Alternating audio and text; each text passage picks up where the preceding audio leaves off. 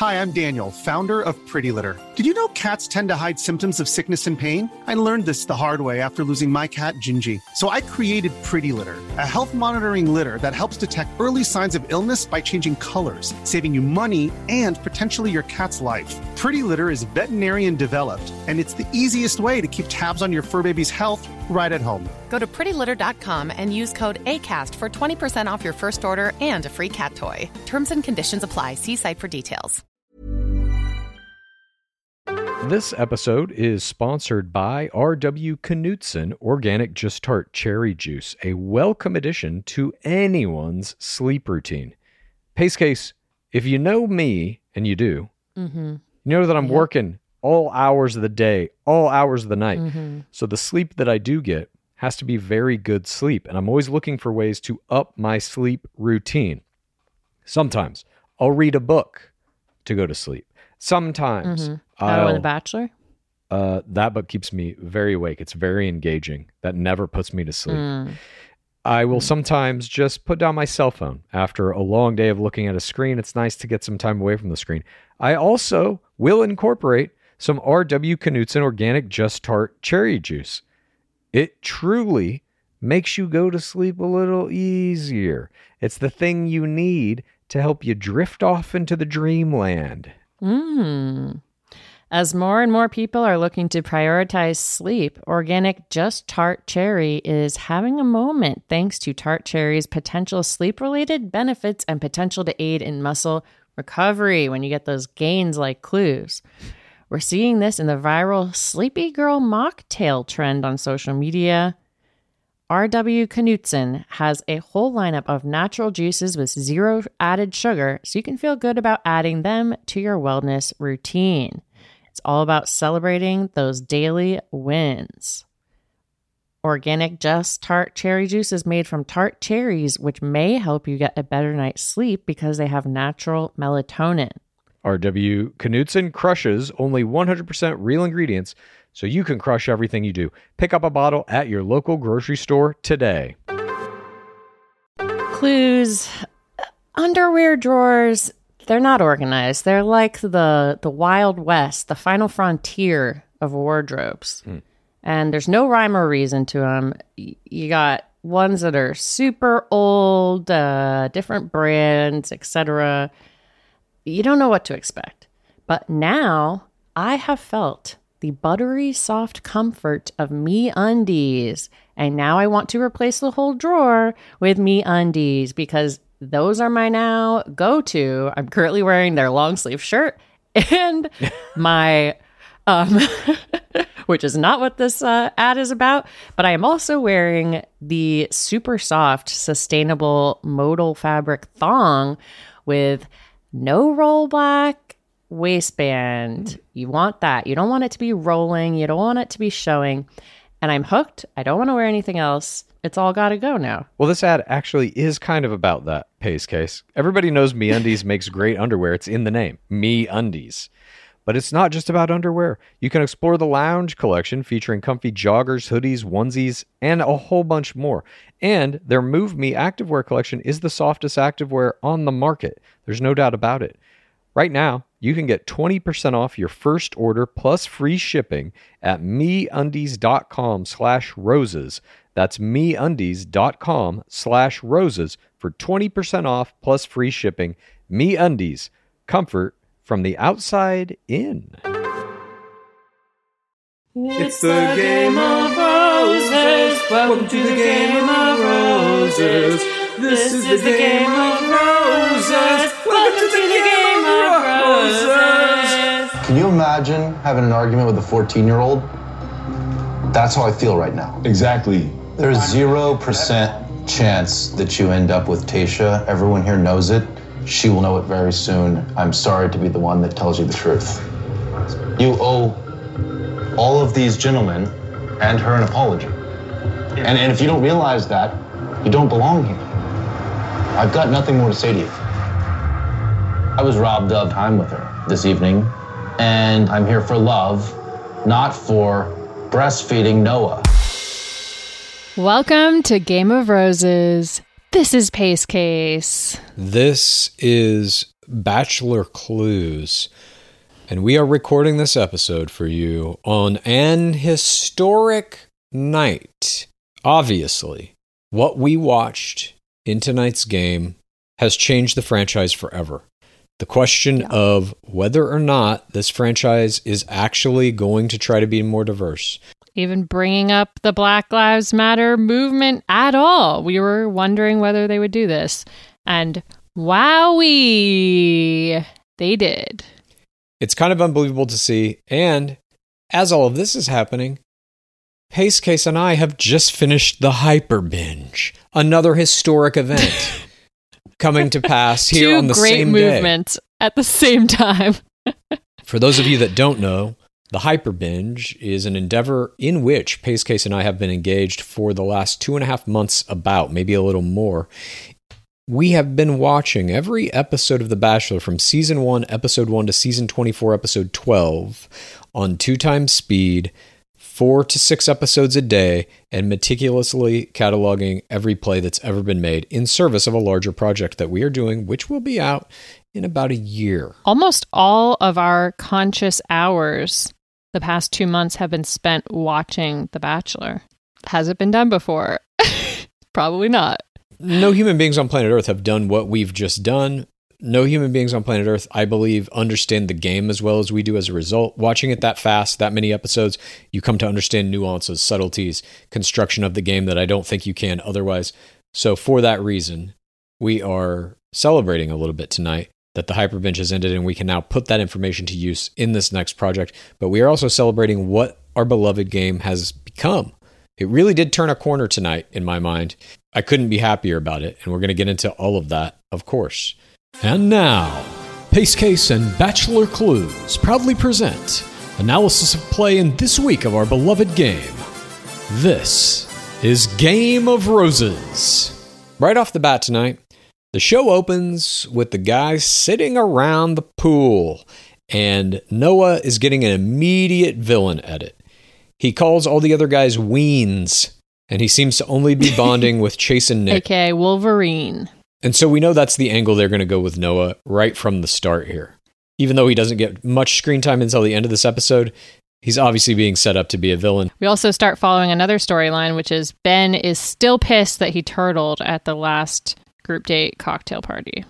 Turtling is when a player doesn't get one-on-one time with the lead during a cocktail party. And then DLH emerges and asks Noah about his clean-shaven lip and how he got a rose on a date that he wasn't even on. And he utters the phrase, Tayshia likes bold. Indeed she does, and we're going to see that play out over the course of the rest of this episode as well. Yeah, DLH highlights both his plays of the game, him jumping the fence and shaving his facial hair. And he tells everyone who's on the group date. Blake, Riley, Bennett, Kenny, Demar, Zach, C, Ivan. All of these gentlemen march into the 120-degree heat of La Quinta. This is going to be a play for time. Whoever wins this group date is going to get a one-on-one date that night. In order to win, they have to write an original love song and perform it for Tayshia. They have 1 hour to do so and are given a table full of instruments. None of these men are musicians. And this date is one that is more common than you might think in our beloved game. On Becca Kufrin's season of The Bachelorette, all the guys took a trip to Las Vegas where they met beloved showman Wayne Newton, and they were forced to rewrite lyrics that were germane to their love affairs with Becca Kufrin in the style of his famous song, Dankeschön. And there have been other dates throughout the Bachelor record where people have to perform for whoever the lead is in some kind of musical endeavor. Famously on Deanna Pappas' season, they all had to sing for her. And I just remember, Deanna. On Desiree's season, they all had to perform with Soulja Boy in an original rap called Right Reasons. You might remember that little ditty. Oh my God. If you haven't seen that video, look at it on YouTube right now. It does not stand the test of time in almost every way. It is an interesting piece of media to behold. Blake says this is literally his worst nightmare. It's almost as bad as the time he bought a book on Alzheimer's and then the Alzheimer's chick left. Zach C. literally says, hey, just listen to your heart. He gets in that commercial. I'm sure that was producers telling him to say it. And we see a little montage of all the guys writing their lyrics in their notebooks, Sheridan style, and getting ready for this event. And then they all kind of just go through their random versions of this fucking performance. The highlights were Blake plays an accordion and a mandolin poorly. Riley does a kind of spoken word. Riley does some amazing face play when Blake is playing the accordion, by the way. There was some pretty good face play all around tonight. Easy had a lot of good face play as well. Riley's spoken word was like a TED Talk to me. It was not a song. Bennett raps. I'm sorry, he's not rapping. He's spitting bars like he does with his boys. Well, the last two bars that he spits are, there wasn't no pressure, Tasha. I'm taking you home to mate ya. Yeah, that sounds right. And Ivan closes the show. Although he's not that musical, he does something very good here. He brings Tasha up onto the little makeshift stage in Conference Room C at La Quinta Inn with him. An audience participation play. This is very strong. We see this with a lot of historically great players. They do this on group dates when they're having to do a competition performance. Famously, Hannah Sluice did this with PP in their modeling group date. She brought him up with her. It's a good way to show that you haven't taken your eye off the prize. And it also makes all the other players jealous, as it does right here. Anytime you're put into one of these group competitions where it's player after player just going up to do their thing, you want to pull the lead into an audience participation at all costs. You do everything you can to do this. I was very surprised no one else did it because they were sitting 3 feet away from Tasha. It was natural to just pull her right to you. If you've ever seen the show before, you also know that it's a good move to do. He does, like, his song is fine, but he kisses her hand at the end, a nice little 4TRR move. The only person who really did an actual song was Damar. He says, I'm here to get the crown tonight, and plays a song called Mocha Latte. She's my caffeinated rush. I was thinking during this, I was like, I would love to see Clues performing on this group date. I feel like you would do better than any of them. The bar's very low. Yeah, they were terrible. Okay, let me do it. Here we go. Well, how did Eminem do it when he was in that movie 8 Mile? He's like, all right, listen. Please rate this podcast. Please review this podcast. Something's coming to me. Okay, I've got it. I have a little melody. I'm just going to see where this goes. Bear with me. If I was in this challenge, this is what I would have come up with in 30 fucking seconds. These guys had hours. Ready? Yeah. Tasha, oh Tasha, can you hear me calling? Tasha, oh Tasha, in love with you I'm falling. It's 120 degrees, but I'm down on a knee. I drank a scorpion, and I'm pretending to have fun. But if you keep me here, I'll shed a few tears, 'cause I think that you're the one. Tasha, oh Tasha. And then it just repeats. Oh my God. That was amazing. I love the rhyming. I love the upping of love levels. Thank you. That song really had it all. Would I have gotten the play for time? Would I have won? Yeah, you win the play for time. You would win the play for time, and then we wouldn't have had this historical Ivan date. Another white man would succeed. I would never want to take time from Ivan. What he did tonight was truly historic and important. No. But this is a lesson for any prospective player. When you are coming into the game, you're going to be put on a fucking group date like this, where you have to do a poem, a song, a monologue, a fucking stand-up set, something. Prepare these things. Before you come in, prepare these fucking things. Even if you're not on the song group date, you can play it at any point in time. Like, there's really no loss in prepping this stuff beforehand, and clearly no one had. Maybe Damar, maybe Caffeinated Rush was an original he had been working on. His was the only one that was actually a song that had any musicality to it. The rest of them were just like talking. Some of them rhymed. Bennett, I guess, tried to do a rap. It was a mess for all of these guys, but Again, Ivan had the best play here because he brought her up with him, did the audience participation, and we see that gets rewarded later, obviously. Tayshia gives him the win. And something funny that she does here is she goes, "Congratulations," which is just a weird thing to me to say to someone when you're like, "You get to go on a date with me tonight. Congratulations. What an honor." We'll get to it later, but Tayshia really sees this as a game. And I'm not saying that she isn't in it for the right reasons. I believe she is developing true feelings for some of these guys. Are you questioning her intentions? I would never do that. I am not like these others. But we see in this moment, she says he gets the win. So it's a game to her there. Later in the show, she uses terminology that a producer would use when she says, "It's our second rose." She doesn't say our second rose ceremony. She calls it by the name that the producers use. This very modular version of rose ceremony. This is probably what they write on their call sheets. It's going to be rose, whatever. Time for rose. She's been in the system so long that the ceremonial segments of the game are what she recognizes all of this to be. And then we get to Ivan's one-on-one here. It's a Mikasa. It's a Mikasa / memory lane, to be exact.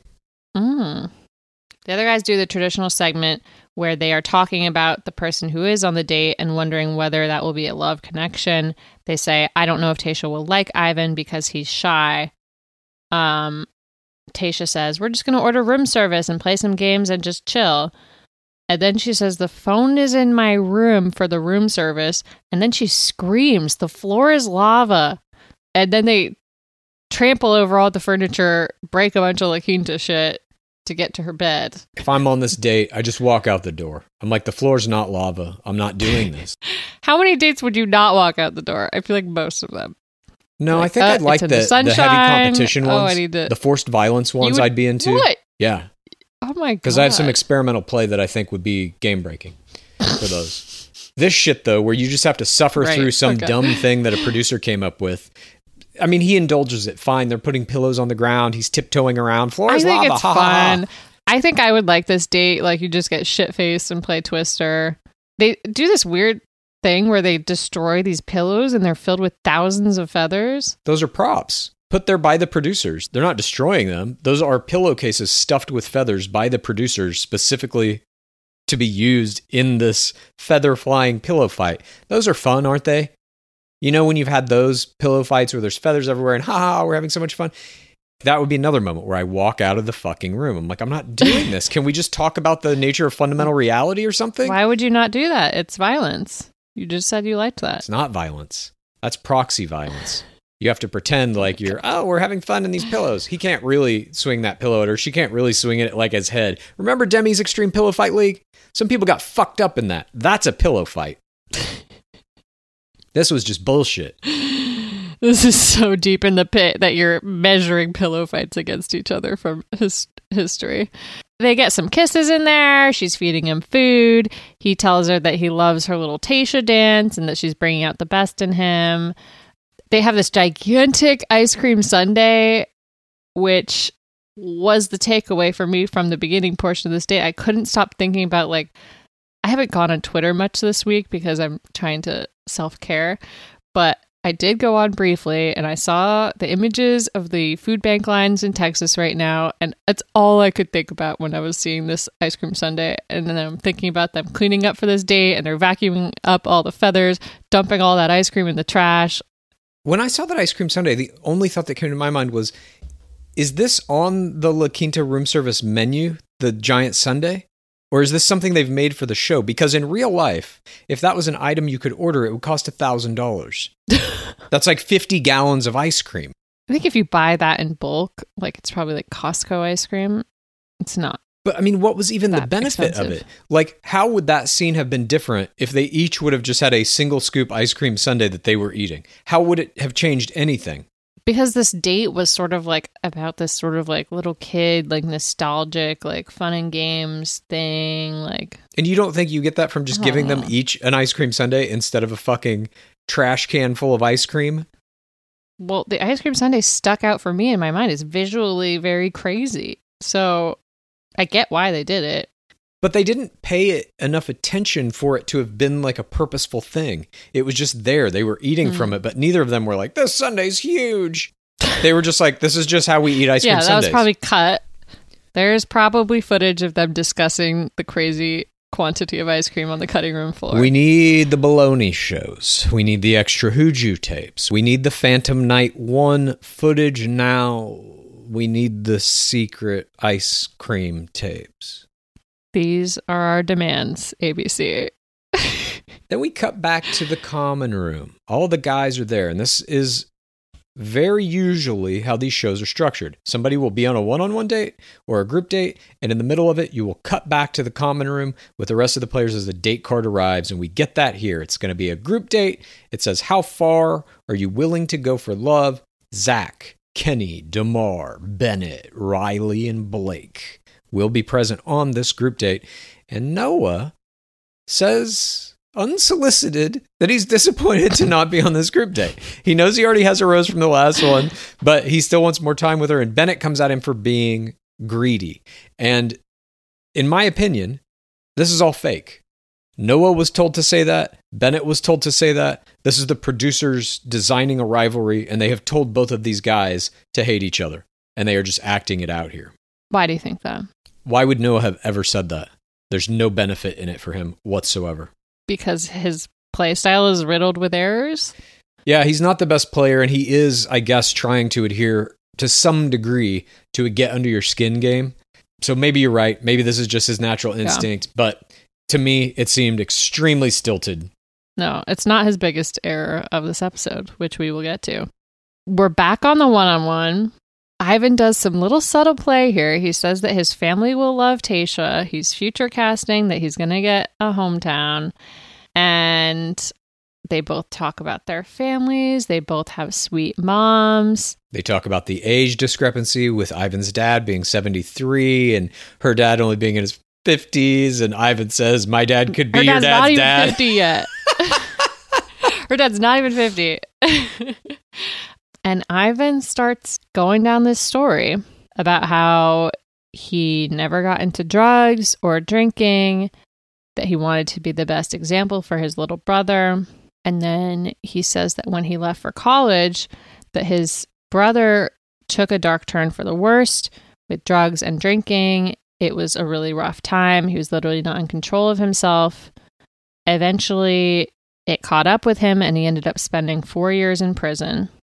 And this killed Ivan because right before he went to jail, he had a girlfriend who had just had a kid. And then he goes on to say that the experience was tough of his brother going to jail for drugs, but it taught him not to be so judgmental about these things. It taught him to be more open-minded, especially to people who have similar situations. And the show here does something that is historic. Ivan here does something that is historic. Tayshia does something here that is historic. This moment, what is about to happen right at this point, is a significant turning point for the entire franchise. Literally for the history of The Bachelor, this moment is a watershed. It is potentially the most important moment, I think, that has ever happened in the game's history in terms of cultural importance, what ABC, what the producers are deciding to put on television, because they didn't cut this next part. That could have been the end of the conversation. I learned a lot from my brother's experience. I'm less judgmental about these things. It was tough, but it taught me a lesson. You could end that whole date right there, and it would be a good date. Yeah. You would believe her giving the rose for it. But instead, he starts to have this other piece of the conversation. He says that his brother got released last year, and the stuff that goes on behind the scenes there, especially with George Floyd and police brutality, he says it's wilder in prison. The COs literally beat him up. He says, I felt so bad. My first question was, what did you do? And then he realized no matter what George Floyd did, these people, meaning cops, meaning sheriffs, have a job to do, and they can't be hurting people for no reason. He says, COVID and then George Floyd changed me as a man. And this combination of drug and alcohol abuse, PTC of his brother, tying it to the Black Lives Matter movement and George Floyd, was my play of the game. This conversation, I couldn't believe that it was even happening on ABC. Tayshia starts crying. I started crying. I never thought the words George Floyd would be on this show. I never thought the words like police brutality and him being beat up by the fucking sheriffs in the prison would be on the show. Like, I'm literally going to cry, like, talking about it now, which is, like, not something that usually happens to me when we are talking about this dumb shit. Yeah, Ivan cried. She cried. I cried. It's one of my favorite dates I've ever seen. Tayshia can barely even speak in this conversation, and she's probably experienced so much racism just from being a part of this fucking franchise. It was historic, this moment. I think that the internet is going to react positively to this, to seeing this date. Hopefully because of that, they're going to show even more of these types of conversations.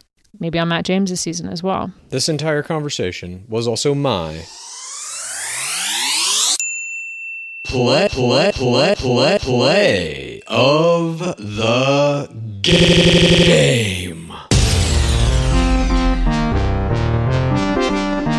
As I said, I mean, this is a watershed moment for the entire franchise. We all had questions when they cast Matt James, even when they cast Tayshia as the replacement for Claire. Is this just kind of a surface thing they're doing? Yes, maybe they're going to get some more diverse casting going, but are they really going to focus on the issues of non-white players? Are they going to be able to tell their stories accurately or even give them voice or similar screen time to the white players? Any of that. Again, we don't know what they're going to do in the future, but at least tonight, in this episode, there can be no question. ABC, the show, they are willing to go there, but none of it happens unless you have Ivan, who is willing to go there first, who is willing to go on a national TV show and sit there and have this fucking conversation in a situation where he knows this is the last thing that you would ever see in this fucking show. Look, we just did the fucking hyper binge. We watched every episode of The fucking Bachelor. There's not a conversation like this in all 24 seasons where anyone is talking about anything that matters. It's all about how they feel about each other and what love level they're at. And they'll tell a PTC from their past, sure, about whatever it might have been. But no one's talking about contemporary events. No one is talking about race relations in America. Nobody's talking about how they're personally affected by it. Ivan is sitting here talking about how he was called the N-word in college. Nothing like that has ever been in this show. Again, I don't know if this marks a true turn, if this marks a true willingness for this kind of stuff to be openly discussed at all times in this show, or if it's a one and done, but fuck, they did it once. That's more than I literally ever thought this show would do. And so for that, I commend them. I commend Ivan. I commend Tayshia, everybody who was involved in this. As Dark Lord Harrison would say himself, for everyone who's been a part of this one, this shit was amazing. This was the best moment in Bachelor history, in my opinion. At least in terms of maybe not gameplay or producer machination, but it's the best moment in Bachelor history in terms of really seeing that, like, fuck, this media engine, this propaganda machine, for this one brief shining moment, allowed truth to fucking shine through. And I could not believe my eyes. I couldn't either. It is so weird.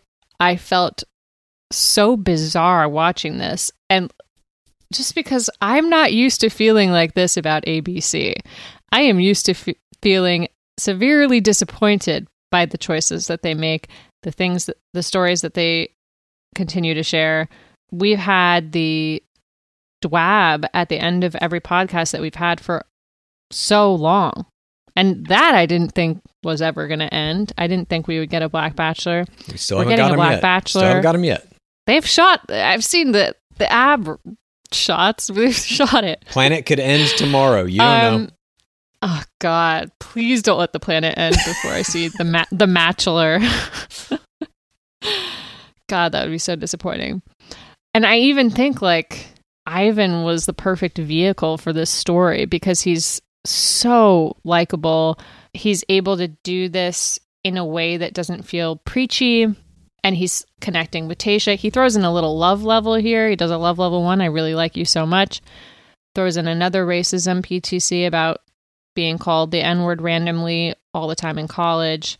And Tayshia continues to cry through this conversation. And she talks about how she basically grew up in Orange County and she was the only Black person. How the moment hit her so hard when she was hearing people yell Black Lives Matter in the streets because she was so used to trying to basically pretend to be white with these, what she calls the people in her backyard. And they both talk about how amazed they are that so many people in the US would come together for one thing. I connected with this so hard. I didn't think that it would happen either. I mean, I've cried several times watching this show, but this was just truly special to watch. And, you know, we get right back to their fake orgasm noising and doing dumb shit, eating bull testicles, but it's one of those moments that are rare, but they happen where a professional sport transcends the sport and it becomes a real cultural moment. It's very similar to Colin Kaepernick taking a knee. It's very similar to all the stuff LeBron James does in protests and in service of Black Lives Matter and all that.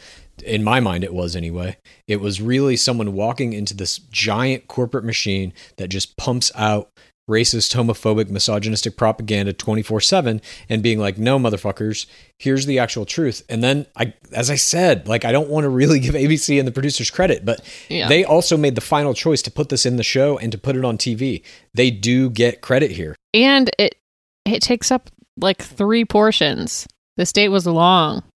You know, they're not like, oh, let's just give it 1 portion and we'll talk about BLM and then that's it. That's what I'm saying. Like, to me, call me fucking crazy, this seems like a genuine and real effort to make a change in the way this show is portraying players of color. It truly does to me. That's all I'm going to say. I don't know where we're going from here. Right now, I feel very optimistic after seeing that. And we're only seeing Tayshia and Ivan. They're not throwing in some like third white racist person to play the prison industrial complex devil's advocate. Blue Lives Matter. It was one of the most important moments in the history of our beloved game. Remember it well. Hopefully we'll see more moments like this especially in Matt James's season to come, and maybe even some more in the remainder of this season. Who knows? But also, not to take away from just the play that Ivan was doing here. Like, yes, he's got all the weight of everything on his PTC that elevates it to this kind of cultural touch point moment. But I mean, fuck that PTC alone. Let's take out all of the other stuff. Mm-hmm. My brother went to jail for drugs, couldn't be with his daughter when she was born. That is fucking gut-wrenching. Had to touch through the glass. Oh, God, it was awful. Perfectly played, even without all the other stuff. Mm-hmm. With that other stuff, this is, dare I say masterful. It's not the same style of play as a Dale Moss, but it carries as much weight as his play, I think. Mm-hmm. Potentially even more. It takes a certain amount of boldness, too. And I don't know if Dale Moss would have gotten into that. I don't know if he would have talked about prison guards beating people up. I don't either. And then the guys go out for some pig testicle and water scorpion smoothies. It's like as you get this huge moment. I know. I don't even want to go back to the rest of it. I just appreciated this moment so much. And yeah, we shouldn't have prisons. Is that too political? Prisons. We shouldn't have money. We shouldn't have governments. Oh, come on, Clues. Motherfucker, if you're going to say we can't have prisons, let's get to the root of the problem. Prisons is more realistic. It's a more realistic goal than getting rid of money. Money is prisons. It's the same thing. Prisons are money. That's why we have them. The government pays people to have them. It's all the same. Anyway. I know, but I feel like you're hurting my abolitionist argument when you're like, yeah, let's get rid of governments and money. No, the passion you have to get rid of prisons, I have to get rid of money and governments. Those are the same thing in my mind. It's all part of the same thing. Yeah, okay. I respect your passions. Thank you. I respect yours as well. Speaking of respecting passions, Ivan gets the rose. He's rewarded for this brother story PTC, racism PTC, love level 1 raise, multiple tiers on all parties. There's one thing he does that bumps me is that he keeps saying it's going to be a beautiful love story, which just when anyone is talking about their story, it brings me back to Kelsey Poe talking about Sanderson Poe and being like, I love my story. It does me too. I don't like that phrasing. But then they watch a slideshow of pictures of Tayshia as a child. This is the memory lane component of the date. And it seems to go well. And again, this date is historic. Like, mark this in your fucking calendars. This was the date in which maybe it all changed. God, I feel like we're going to eat these words, but we'll see. And now, back to all the white tools. Our group date goes off the next day, and this is a Fear Factor obstacle course scavenger hunt type group date. It's in the middle of the day. The guys are call out, and Becca Kufrin and Sydney Lotuaco show up to help their buddy Tayshia. We don't know why they're really here. They add nothing to this date. They have a pair of binoculars. They're not great hosts. They're completely boring and unnecessary, but they are there. Becca tries to get her catchphrase in. She says, "Make sure you do the damn dares." Okay. And they split the guys up into teams of 2. And there are dares all around the property of the La Quinta Resort that, in quotes, push their limits physically, emotionally, and mentally. Did any of these things push their limits mentally? You got to think really hard about your orgasm noises. The teams that they put these guys into are Bennett and DeMar, Kenny and Blake, Zach and Riley, and they are given these little cameras, and they're told that they have to take pictures of themselves doing the dares. So this is another element of this date that does not ever pay off. We don't see one of these pictures that they take. It's completely thrown to the wayside. And then they engage in what is essentially a big scavenger hunt around the property. They're running around in the 120-degree heat doing these challenges. Riley drinks a cow intestine and water scorpion smoothie. Bennett and DeMar have to get Dark Lord Harrison to autograph one of their upper thighs. Blake and Kenny have to scream orgasm noises through a loudspeaker system so that all the other guys around the property hear it. And then we go back through that cycle again. That was my favorite part. It certainly was the funniest part of this, because I'll tell you what, the smoothies that they were drinking, I don't believe had intestines and shit in them. I think it was fake. Oh, shit. Smoothie truther. I don't think those were real. And then, of course, the final challenge is each man must eat, supposedly, a habanero pepper and then propose to Tayshia with a big fake ring. By the way, dark moment when Blake is doing his orgasm noise, Easy does some strong face play and goes, "Blake got some demons. Blake needs to go to church." It was a dark moment for me. It was a fantastic moment for me. Easy really is doing a very strong, colorful narrator game. And again, we don't know what's going on with his sexual assault accusations. I guess they're not there anymore. I guess they just disappeared. But his play in this season is actually pretty good in terms of colorful narration, because he's getting these little cuts. Even during, he's not on that group date. This is just his reaction to these guys doing this. He's not on any of these dates, but he's having some strong reactions. I feel like we haven't seen as many ITMs from him, which I wonder if that has to do with it. But smoothies were dumb. If you're going to have the smoothies taste bad, they should at least be bad enough that someone pukes. What's the point? I think it was faked. I think they were like, here's a fucking strawberry and apple smoothie. Pretend like it has a pig intestine in it. I really don't think they were real. But I will say this. When I saw the words cow intestine on the fucking little card that the smoothie was sitting on, I immediately am flashing back to that date with Ivan and Tayshia that I was just watching 10 minutes ago. And I'm like, how is this the same fucking show? Really is a dichotomy there. But then I'm just in it, and I'm like, well, fuck it, whatever. At least we got that. That's kind of my end feeling on the Ivan date. It's like, at least we got it. That is forward progress. It fucking truly Totally. is. So all the guys are put out of their fucking misery. They have to eat a pepper and fake propose to Tayshia. Bennett plays up this whole thing about how I didn't expect during that moment to have feelings, looking into her eyes and thinking about what a proposal would feel like. I don't believe him for a fucking second. Ugh. I'm sorry. I don't get the whole Bennett obsession. I think he's like a decent player given what we have here, but people are very into him on the internet, and I think he's pretty mediocre.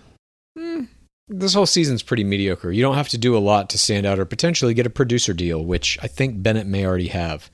That night, at the after party, we see each of our guys jockeying for their one-on-one time, and it starts with Bennett. He goes to a pool, and they sit on the edge, he and Tayshia, and dangle their feet into the water. He rehits his PTC here about his broken engagement, about how he was fully engaged and dialed up for a wedding. He doesn't really get into why he actually broke it off. He says it's a little tough to talk about. I don't remember a time when my parents were solid, so he's playing this parental PTC to sort of skirt over the issue. And he kind of uses a 4TRR defense here. He says that I knew all along it wasn't right, and once it got down to the final moment, I just couldn't keep that lie going. So he knew all along this was not the person for him. That he proposed. Clues. Underwear drawers, they're not organized. They're like the Wild West, the final frontier of wardrobes. And there's no rhyme or reason to them. You got ones that are super old, different brands, etc. You don't know what to expect. But now I have felt the buttery soft comfort of MeUndies. And now I want to replace the whole drawer with MeUndies because those are my now go-to. I'm currently wearing their long sleeve shirt and my, which is not what this ad is about, but I am also wearing the super soft, sustainable modal fabric thong with no rollback waistband. You want that. You don't want it to be rolling. You don't want it to be showing. And I'm hooked. I don't want to wear anything else. It's all got to go now. Well, this ad actually is kind of about that, Pace Case. Everybody knows MeUndies makes great underwear. It's in the name, MeUndies. But it's not just about underwear. You can explore the lounge collection featuring comfy joggers, hoodies, onesies, and a whole bunch more. And their Move Me activewear collection is the softest activewear on the market. There's no doubt about it. Right now, you can get 20% off your first order plus free shipping at MeUndies.com/roses. That's MeUndies.com/roses for 20% off plus free shipping. MeUndies, comfort from the outside in. Support for today's episode comes from OneSkin. If you have sensitive skin, you're going to want to hear about OneSkin's scientifically proven topical supplements.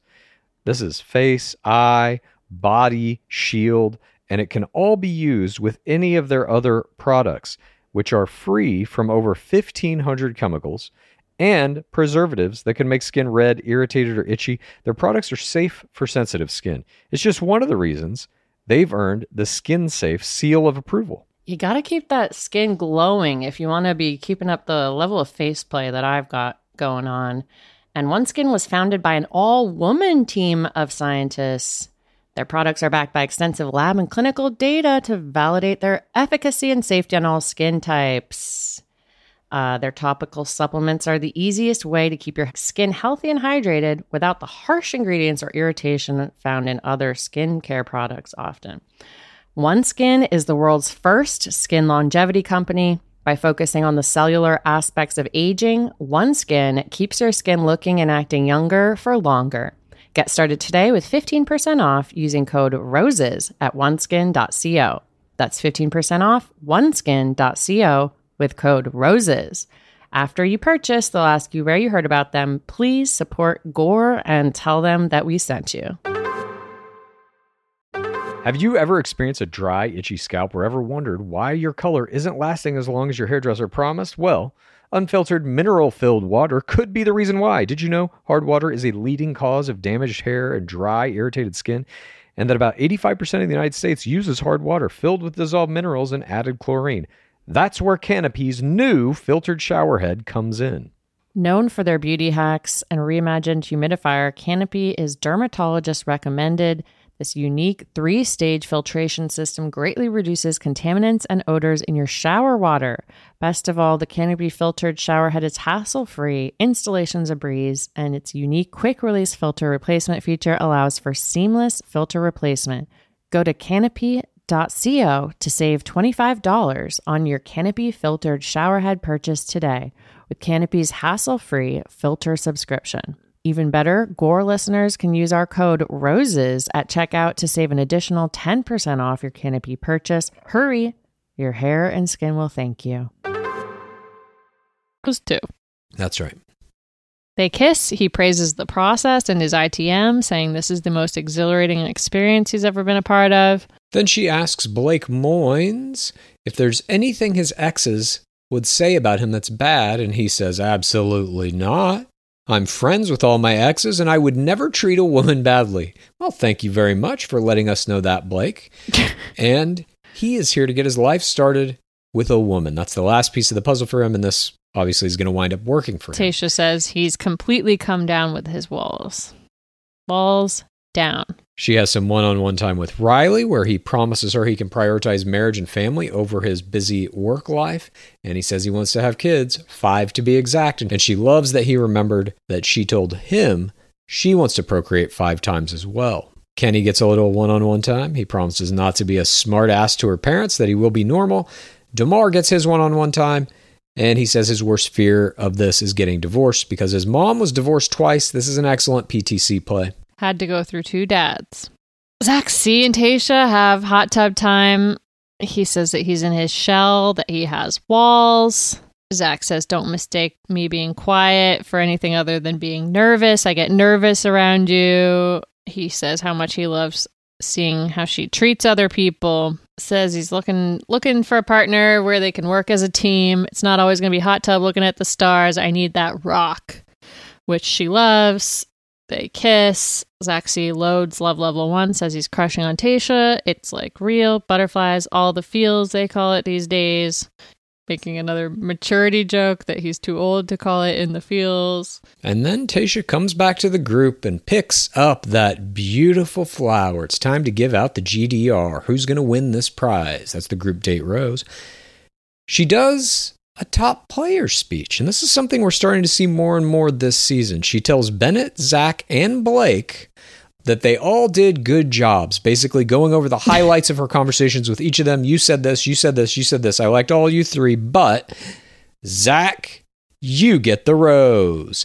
And so this functionality is essentially what you see in any other kind of competition reality show, RuPaul's Drag Race or Ink Master or even American Idol, where the judges basically bring out all the players and they say, these 3 did great. You won, but these other 2 also great. And you basically know that those other 2 are safe.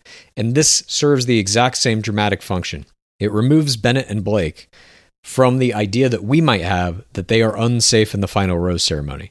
It kind of laser focuses wherever the producers want to put the drama on who may or may not get time or be around in the end. This allows them to kind of eliminate Blake and Bennett from that so that they can make the story more coherent about who's on the chopping block. Someone who feels like he's on the chopping block is Ben. He is still bitching about how he's been turtling, says he needs to fix it. You know he's loading a knock-knock here. And they do an interesting thing here, which is that they schedule 2 knock-knocks at the same time. Ben and Ed. And we get an almost identical cut. It's Ben stewing in his room, Ed stewing in his room. They're both planning to go out into the night and find Tayshia's room. Now, already this is counterfeit. None of this is real. Everything you see in this next segment is completely false because you cannot do a knock-knock without the producer's help. Ben is not sitting around thinking, well, I better go find her room. The producers have told him, hey, you haven't had time to talk to her. We know that's an issue. Do you want to talk to her tonight? Do you want to go to her room? Yeah, I'd love that. Hey, why don't you also do a room service thing where you order some champagne and strawberries? Oh, that's great. So he's in. They then go to Ed and they tell Ed, hey, do you want to go do a comedy bit with Dark Lord Harrison? Because that's what winds up happening here. They set it up like these 2 guys are going to bump into each other right in front of Tayshia's door. That's what we think is going to happen. That's where we think this is going. But I guess for the producers, even that would be too much. That would be a step too far for us to believe that they randomly met each other out in the darkness, wandering the fucking grounds of La Quinta. Because as Ben goes to Tayshia's room and knocks on the door and she opens the door, we then see Ed knocking on a door. And who opens it but Dark Lord Harrison, who invites him in for a fucking drink at supposedly 2:30 a.m. This is all fake. You can tell Dark Lord Harrison knows that this is coming. Ed knows that this is coming. I didn't agree with you at first on this, but now that I see that he gets rewarded with a rose, I completely believe you that he is on the take. Ed has been on the producer payroll for about 3 episodes now. I think as soon as they put that little doll in his hand, he was like, all right, fuck it. Even before that, he's just saying whatever they want. He's doing whatever they want him to do. They have promised him paradise. That is for fucking certain.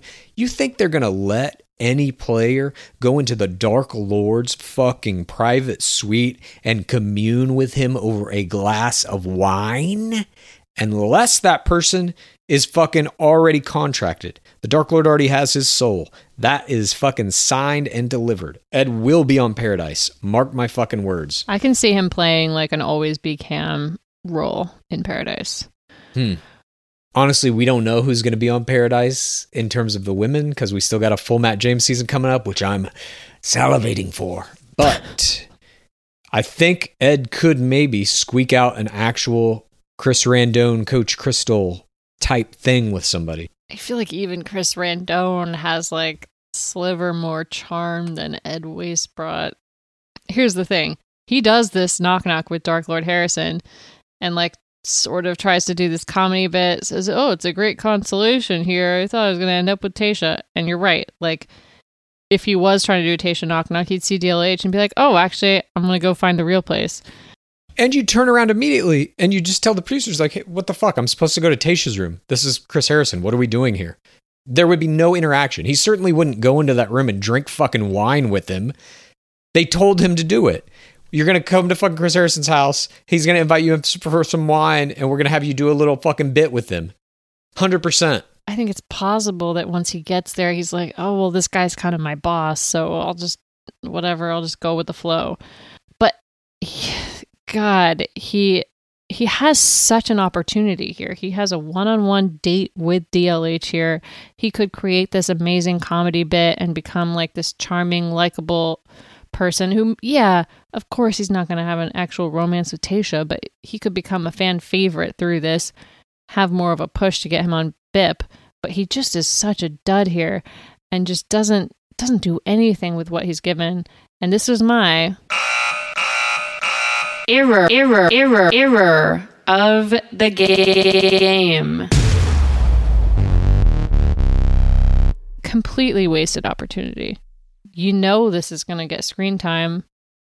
At least have some lines prepared if it is indeed a prepared play here.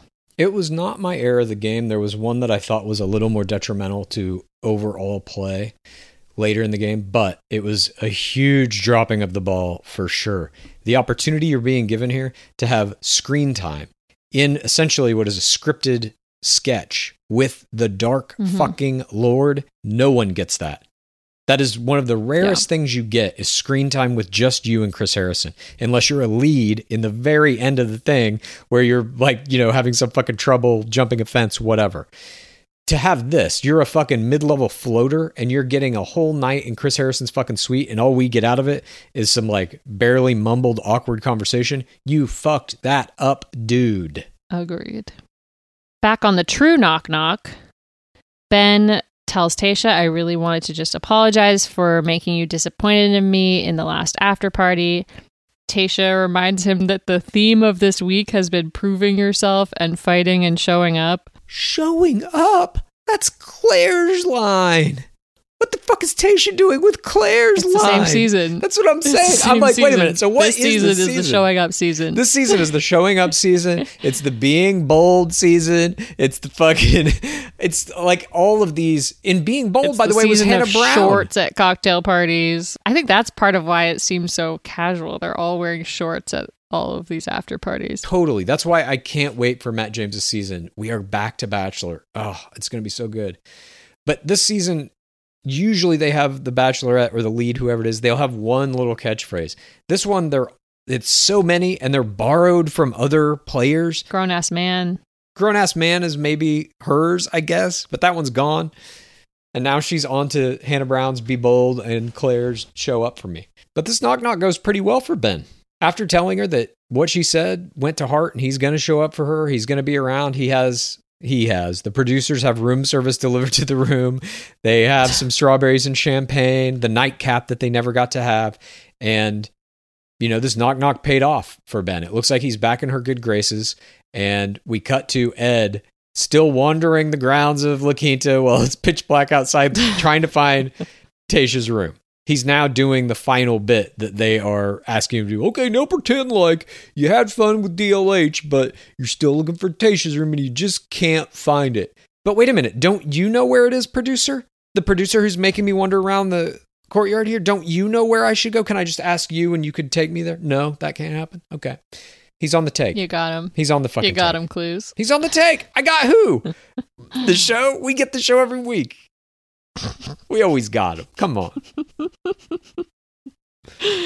Got him. The next morning, we see a little clip of Ed saying that he expects Noah to pull out some moves because he has nothing to lose, referring to the rose that he already has. And we have the cocktail party that night.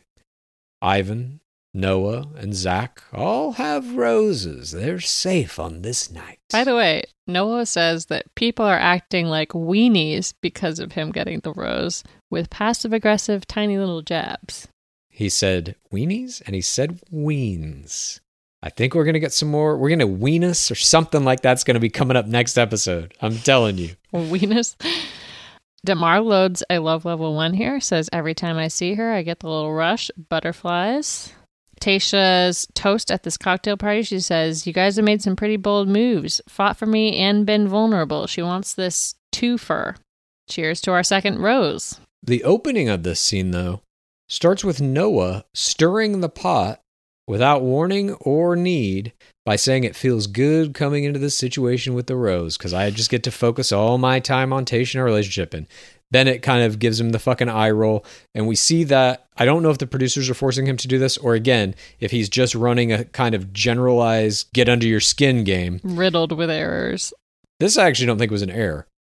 The getting under your skin game can work. It can push people over the edge and they can flame out on their own. And that's what he was trying to do here. He was trying to see which one of these guys' buttons he could press with that little statement.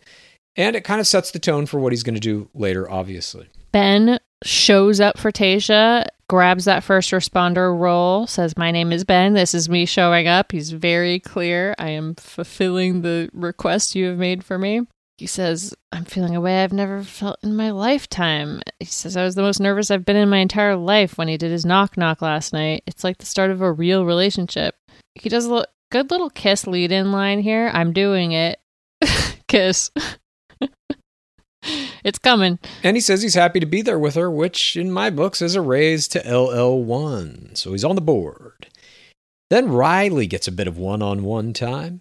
He has her sign a contract to be his girlfriend, and he seals it with a kiss. Nothing more romantic than paperwork. Riley, good job. I mean, that's another way of doing a kiss lead-in. The way to seal this contract is this way. Written Slobber. consent. Brandon gets some one-on-one time. He says they haven't seen each other all week. He says he's missed her. He gets a kiss. Then we get some one-on-one time with Noah. These are the moves that Ed warned us about. The moves that he's going to pull off because he got nothing to lose. Because he's got Rose in pocket. He could just sit there with Tasha. He could say, thank you very much for this rose. This has been a great pleasure. I love getting to know you more. I want to get a couple of kisses out of this and just establish that we have a good connection. And I'm leaving this on a high note, moving into the next week, whatever that may entail for me, a group date, a one-on-one, a two-on-one, whatever it may entail. Shaving other parts of my body. I'm going to get through this part of this rose ceremony on a good note, but he does not do this. Instead, he says he has to bring up something that's on his mind. And he essentially says that he knew he would get some heat from the other guys for jumping the fence and shaving the mustache and getting the rose, but he didn't really care because he can take the heat. But now, some of the other guys in the house are accusing Tasha of just giving him that rose to shake things up. And he doesn't like it when her integrity is questioned. Again, he can take the heat. This isn't about him and the other guys. This is about what the other guys think of her.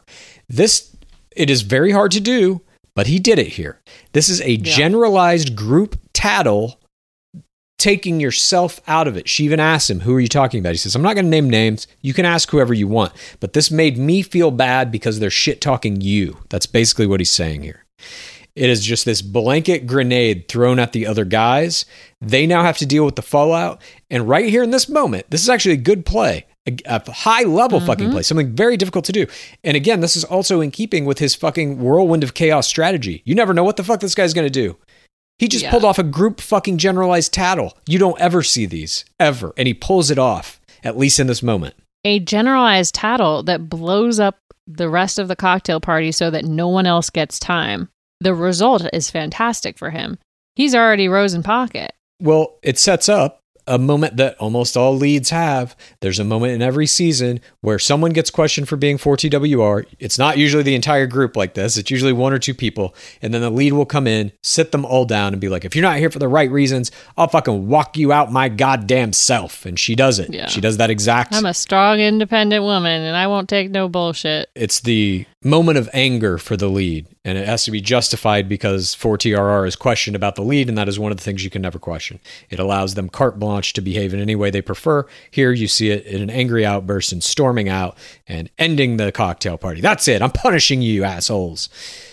So he set all this up. This is masterful. Mm-hmm. Half of the dudes didn't get to have time because of what he did. Fucking genius level play. And he has the tattle guard, the rose in pocket. So he's not going to go down with this move. But as genius as it was, just as quickly, it becomes horrible. The guys all start piecing together what the fuck might have happened after she just screamed at them and walked out of the room. And Noah admits to being in the last conversation before she came out and did this. And they're like, well, what did you fucking talk about? And he's like, well, I did mention that you guys were all shit-talking her, blah, blah, blah. And they're like, what are you talking about? No one shit-talked her, dude. What are you talking about? This admission that he did a blanket generalized tattle against all of those targets was my error of the game. You never tell the target of the tattle that you tattled on the target. Never. That's the only rule of tattling. And he had it. He had it set up. All he had to do was sit there and say nothing. He had it. No one would have even known. There's so craziness with production. They don't know who the last conversation was. He just volunteers himself as fucking tribute, and it's horrible to watch because it was such an impressive tattle. But alas, he takes himself down here, and this, to me, again, just evidence of his chaos playstyle. And it doesn't always work.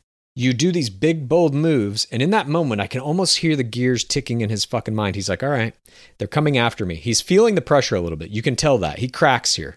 This isn't a thing that he is strategizing. This isn't even a move that he feels like is going to get him a leg up.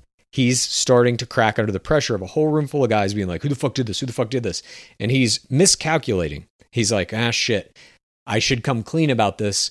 That'll help me in the future. But it's like, you've already lied about them shit-talking her. You now have to bury that lie. Don't try to get out of that lie by telling the truth about the lie you already told. Do you think that was fully a lie? I feel like some of the guys probably were like, oh, I don't know. Maybe she just gave that rose to try to get us to step up and be bold or whatever. I think he twisted it for sure. I think there could have been conversations that were like, nah, she gave that rose to him because he was fucking bold. And like, that's what she keeps saying she wants. So I don't know. Maybe that's what she's rewarding is shit like that. Mm-hmm. I can easily see those conversations. Those happen almost every season. But the way he spun it was they were questioning her integrity. I don't believe any of them did that. By the way, Ed does one good line here. He goes, you ruined everyone's night for your own glory. A couple of good lines come out of here. Bennett says he feels like he's having an argument with a 14-year-old. He also says, I'm here for love, not breastfeeding Noah. Fantastic.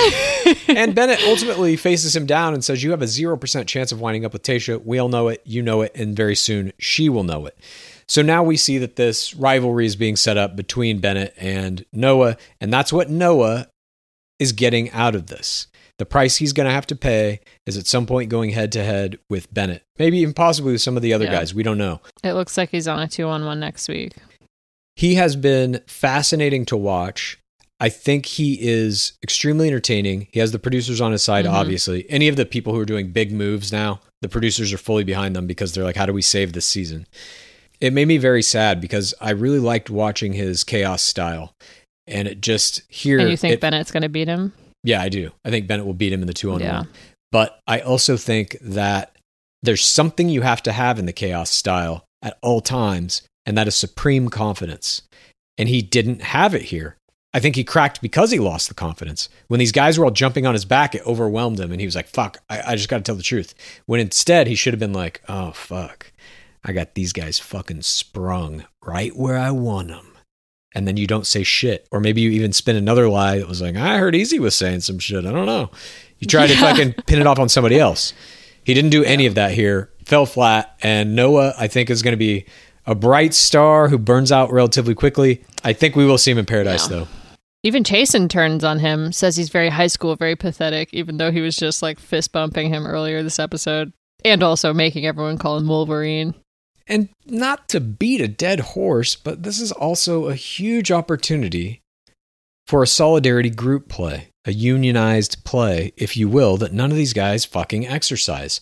As soon as they know Noah did this, every guy in that room stands up and says, hey, let's all go to Tayshia right now and tell her Noah is fucking lying, and if she doesn't kick him off the show, we all leave. Your experimental strategies are 50% unionizing and 50% suicide. Those are the two things that work. Anytime there's a single fly in the ointment, you can remove it by unionizing. Anytime. Either unionizing to the producers or to the lead. You can get shit done. And no one's doing it. Everybody's just sitting there like, oh, fuck, I didn't get my time with her. I hope she still gives me a flower. Go get the fucking flower. Take it off his lapel. Get her to revoke it and give it to you. These are things you can do in this game. No one does it, though, because there's this misunderstanding of the fact that the rules are actually very malleable. There's only a couple of them that you can't break. Mm-hmm. It's 4TRR, questioning the lead. That's about it. Everything else, fluid. You can do it. You saw fucking Noah jump in that goddamn cage and get a fucking rose for it. Shave off a fucking mustache.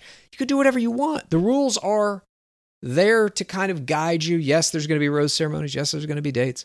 But you can force the hand of both the lead and the producers, and no one ever fucking does it. I don't understand it. C'est la vie. So the rose ceremony goes off, and Ben gets rewarded for his knock-knock with first flower. Not a floater. No, I agree with you. He's not a floater. He's come back strong. I think Ben's going to go pretty far. Easy gets second flower for his astounding face play. Riley gets third flower for the contract that he made her sign to be his girlfriend. Brennan gets fourth flower for laying in the cut. Bennett, of course, gets fifth flower for the second place speech she gave him at the group date. Blake gets sixth place for the third place speech she gave him at the group date. DeMar for only song. Yeah, DeMar gets seventh flower for only song. And of course, Spencer, who could forget him, gets eighth flower. And then we break the rose ceremony for a moment to go to an ITM. There's one rose left, and Kenny says, what Noah did was like a chess move. He, in fact, saw him playing literal chess in the house. Mm-hmm. Oh, maybe he's a little smarter than we give him credit for. And of course, the big question, will Ed Weisbrot get a rose? Well, he's already signed the fucking deal with the producers, so of course he gets the ninth flower. We say goodbye to Jordan, who we barely saw, Kenny, Dr. Joe, and Wolverine Chasen. Riley does a very intense toast saying, cheers to being a better man for Tayshia. A threat toast. And then in the teaser for next week, we see Noah and Bennett are going to be put in a rivalry, and there may even be a 2-on-1 date. That's what it's looking like. That's what it's shaping up to be. And we have an ITM from Noah at the end of this. He says, I don't want to be the villain of this. I'm not changing or anything. In fact, I'm going to take it up a notch. Can't wait to see it. Chaos reigns. But this episode, ladies and gentlemen, was historic, as we have said. Please remember it as such. This is something we never thought we would see in our beloved game. I still am a little floored by it. I still don't know quite how to react. It seems so out of place. In the long record, I mean, as we said, we just watched 24 seasons of this, back to back to back to back on 2x speed, and nothing like this exists in The Bachelor. We have not watched Bachelorette or Bachelor in Paradise. Or Bachelor Pad. Maybe there's a police brutality conversation on Bachelor Pad that we're forgetting about. But it's from the other side. It's from a cop who enjoys doing it. I mean, kind of, we have seen that. Andy Dorfman, her intro talking about locking up gang members. But yeah, we had Ivan playing multiple PTCs, tearful conversation. He won the Play for Time with his song and his audience participation move bringing Tayshia in to make it a duet, sort of. And for these reasons, Ivan was my MVP. Ivan was also my MVP. Yes, his play was great. His play alone was worthy of an MVP this week. Yes. But the elevated nature of everything he did, what it means to this game, what it means to reality television, what it means to everything going forward, not just in Bachelor, but in how any reality shows convey these ideas to the broad American audience, much of which is Red State America, is astounding. Yeah. I just am blown away by it. I think he is historically a very important player in the game and should be remembered as such. Hopefully will be. And what he did tonight was, it may be the most important thing ever done in the history of Bachelor, at least culturally. I agree. I am still processing it. It's also just, it's hard to have that conversation in a way that, you know, there's a lot of obstacles in having that conversation. And I'm sure they will get a lot of blowback on it too. Not all of Bachelor Nation is going to react positively to this, I'm sure. But I'm hoping that it is an overwhelmingly positive response. I feel just from our two reactions, which maybe are not representative, but I think it will be positive. And I don't know. I'm truly blown away by it, and it's weird to feel that way. I mean, this is like an area that is very near and dear to my heart, criminal justice reform. I do think that we're going to look back, hopefully, that we will look back on this time period and realize that we've been brutalizing our citizens, and that we have LA County has the largest jail system in the entire world. And I think that especially in this time period when everybody is forced to live in isolation and with comforts, you know, you got Postmates, you got the internet, you got all these other things. But I think that it is opening up a lot of these conversations about prisons and about how we're treating people and about law enforcement and the sheriff's department and how there's all this corruption. And it's just an inherently racist institution. And I hope that these conversations continue. And it's just fucking weird to see it on The Bachelor. I don't know. I'm flabbergasted. And I have to say, although they deserve no credit for the play, they do deserve some credit in this. It is the producers. It is ABC. The way they showed it, the amount of time they gave it, the way they fucking cut it, the way, like, they got ultimately to guys drinking smoothies with fucking pig balls in it or whatever. But it didn't feel that disjointed to me because they let it play out. They let them not only have this conversation, they gave them some moments after it to make it feel like a real date. They gave enough time and weight to that situation that it didn't feel frivolous or like they were pandering. It felt like that was really presenting the conversation as it happened. I know there were a lot of things edited out, obviously, but the way they presented it was good. It felt like a very real date.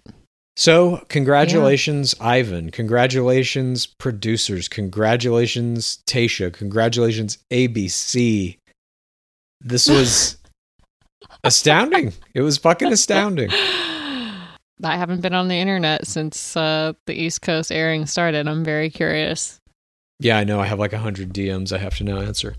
But thank you, everyone, for joining us on the eve of this historic event. This really was a pleasure to call with you, Pace Case, to roll through this one and break it down. I feel like this is an important night, and hopefully we'll have many more.